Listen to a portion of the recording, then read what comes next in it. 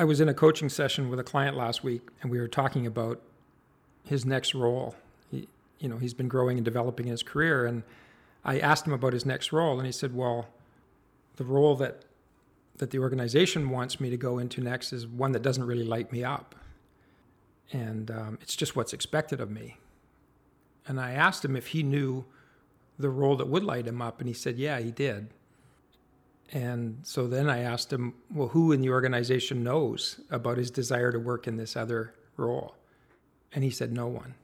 So as the session went on, we spent time talking about why he was reluctant to share his desire to work in another role in another part of the organization. So this podcast is about you checking in with yourself about the places in your life that you know aren't as good as they could be, where you're wanting more, but you're stuck and you're not allowing yourself to live the life that you really want to live. Welcome to the Real Leadership Podcast. My name is Chris Obst. I've spent the last 25 years going deep with leaders on the real challenges they face, the stuff that keeps them up at night. Are you ready for raw and honest conversations and the reality that self-leadership and personal growth are the keys to you being the leader that you were meant to be? Today's topic, it was born out of a few conversations that I've had with clients lately. And it's not something new, but it's been top of mind for me. And it's this idea of people getting stuck in their lives. Usually for me, it has to do with their career or the role they're in their job. But this can apply to all aspects of your life. Your personal relationships, your health, how you spend your time. So what I wanted to discuss a little bit is why we get stuck and why we're resistant to make changes. I've been listening to a book that I bought years ago. It's a book by a guy who's pretty popular on Instagram. His name's David Goggins. He's an ex-Navy SEAL, and he wrote a book called Can't Hurt Me. And I'm not really rah, just believe in yourself and run through a freaking wall kind of guy. So I don't think that book really resonated with me when I first started listening to it, but I have been listening to it this week, and there's a few pieces in there. And obviously if David Goggins is what gets you up at 4:30 in the morning to exercise, I'm not trying to disparage him or you. I'm just sharing my own experience with that kind of mentality.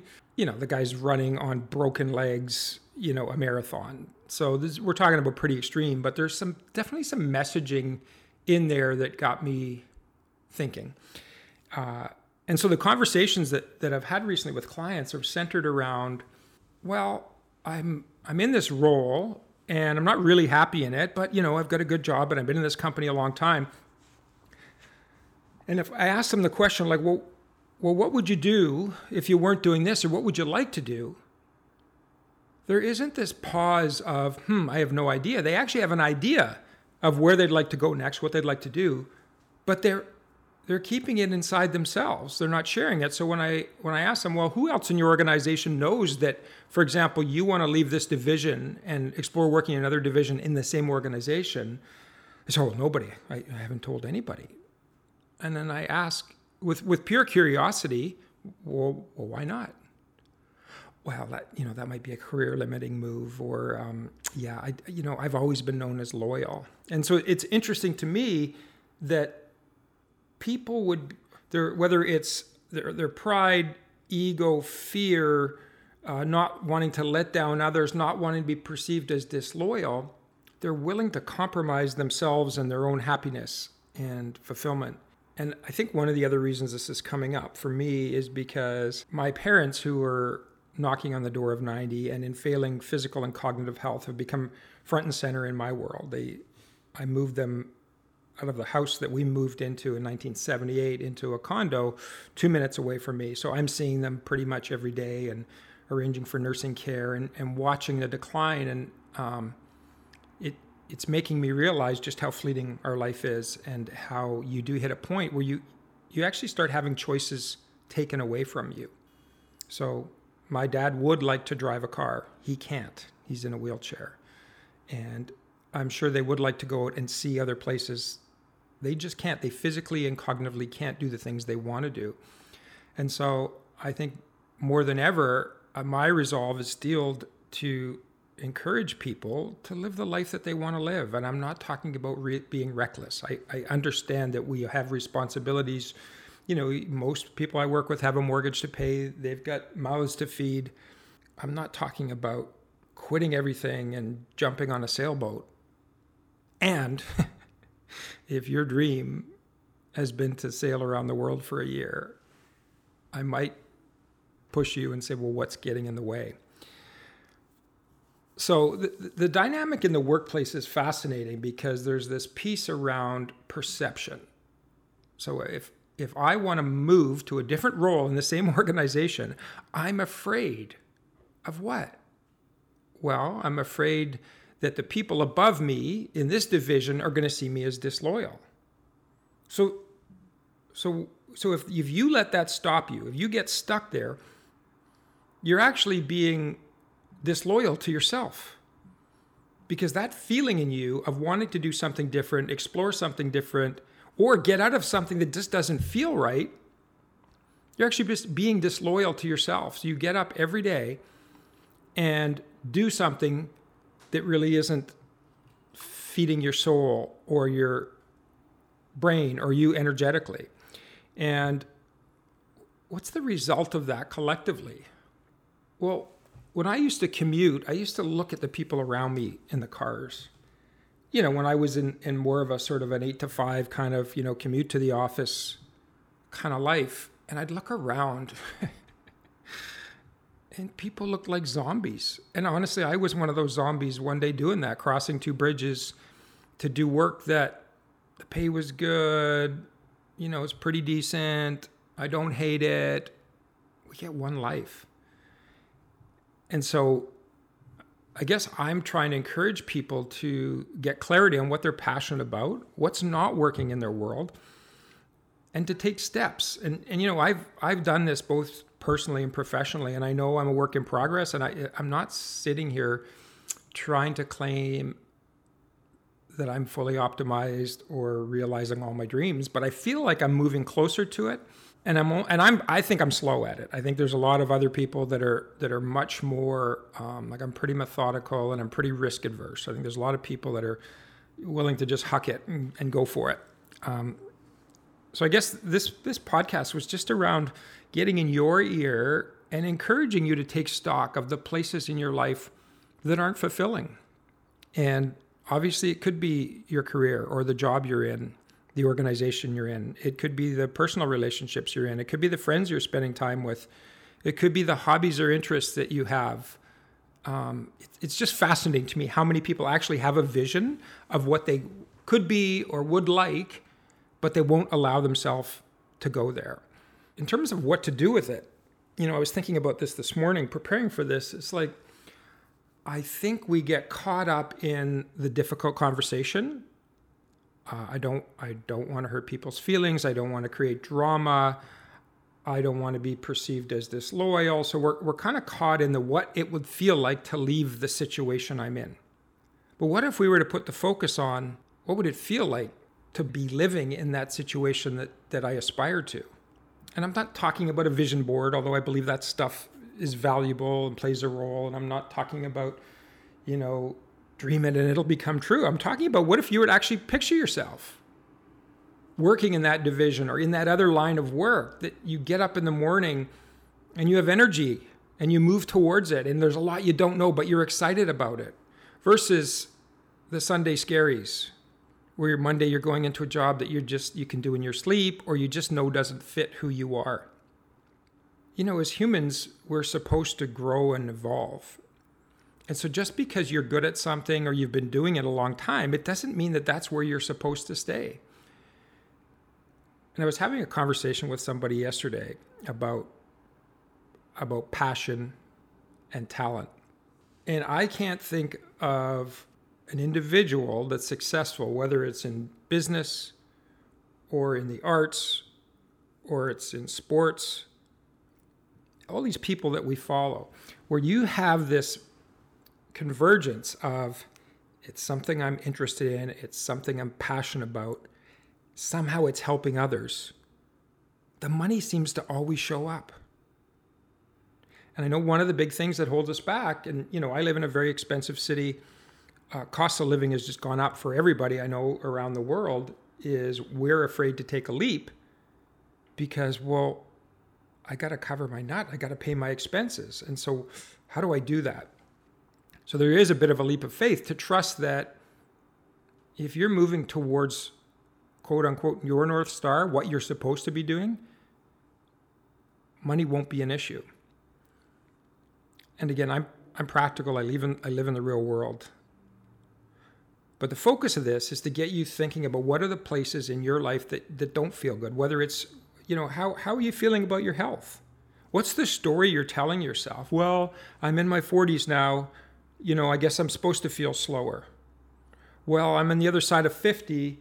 It's okay for me to be carrying around an extra 30 pounds and spend more time on the couch because, I'm 50 now.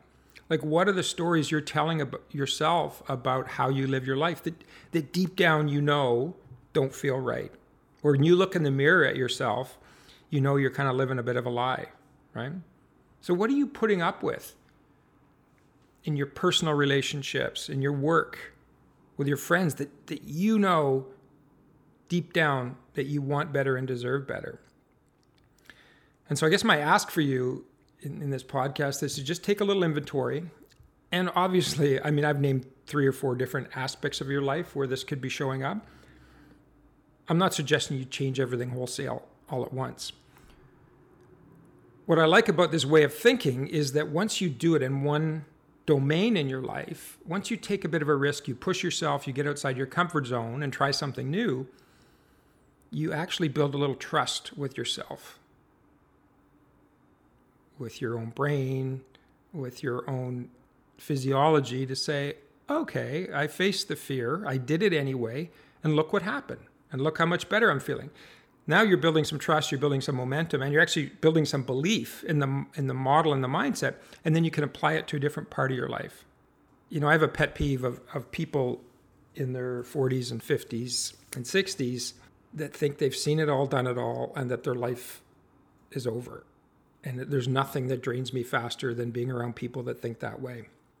And conversely, there's nothing that excites me more than meeting people in their 60s, 70s, and 80s with that little spark in their eye, that little glint that says, there's more to do, there's more to learn, and I'm excited about it. That's what I want to talk to you about today, is to just have a look at where you could be paying more attention and what could you do. And in terms of practically nudging you forward, I think part of it is to find somebody in your world that doesn't have an agenda other than to help you grow and evolve and be the happiest, wholest version of yourself. And, that's one of the things I love about the coaching work that I do is I get to live and be in that very sacred place with my clients where I don't have an agenda. I don't care if they leave their organizations. I don't care if they leave their spouse. This sounds harsh. I don't think they should blow up great situations, but if they're truly unhappy and they're lying to themselves and lying to others, I know the truth sets them free. So I'm not attached to my clients staying where they are. I'm energized by them living their truth and supporting them doing that. So I would say, and you don't need to hire a coach to do this. We all know who those people are in our lives that would truly support us. They would listen to us, they'd listen to our ideas, and without judgment.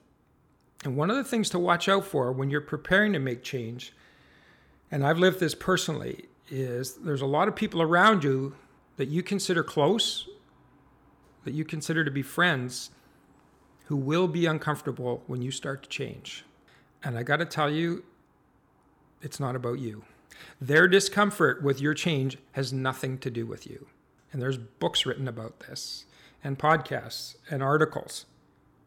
People inherently are uncomfortable with change. But if someone in your world who's supposed to be your friend, who's in your corner, has your back, is talking you out of realizing something or moving towards something that deep down you want to do, you got to ask yourself, why are they doing that?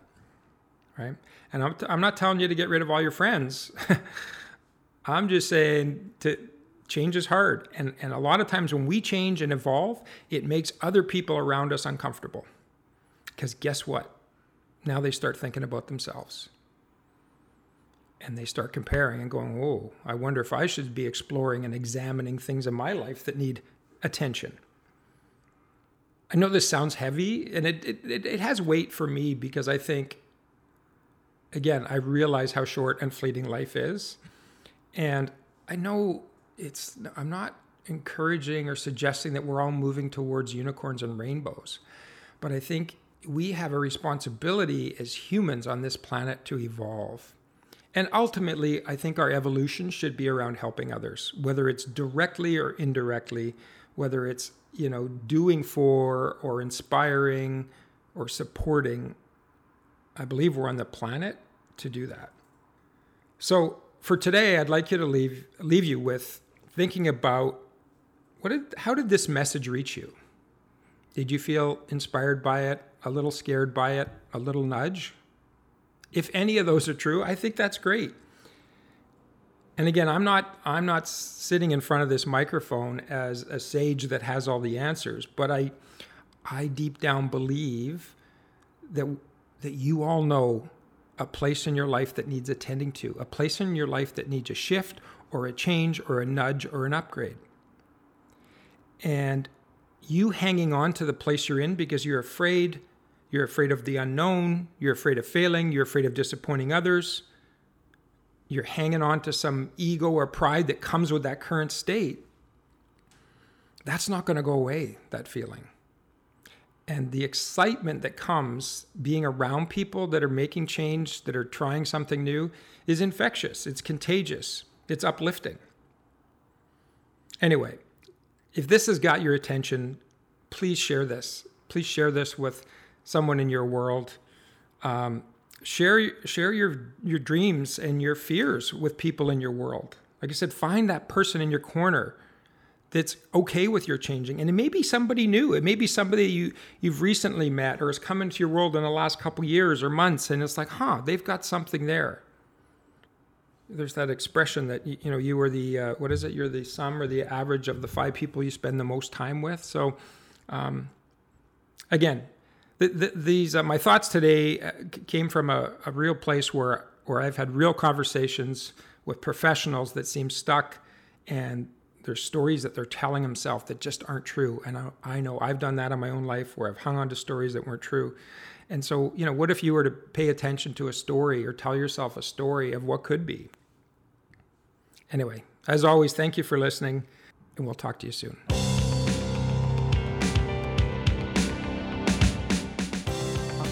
The Real Leadership Podcast is produced by Chris Obst Leadership and Alive Creative Services. Thank you for listening.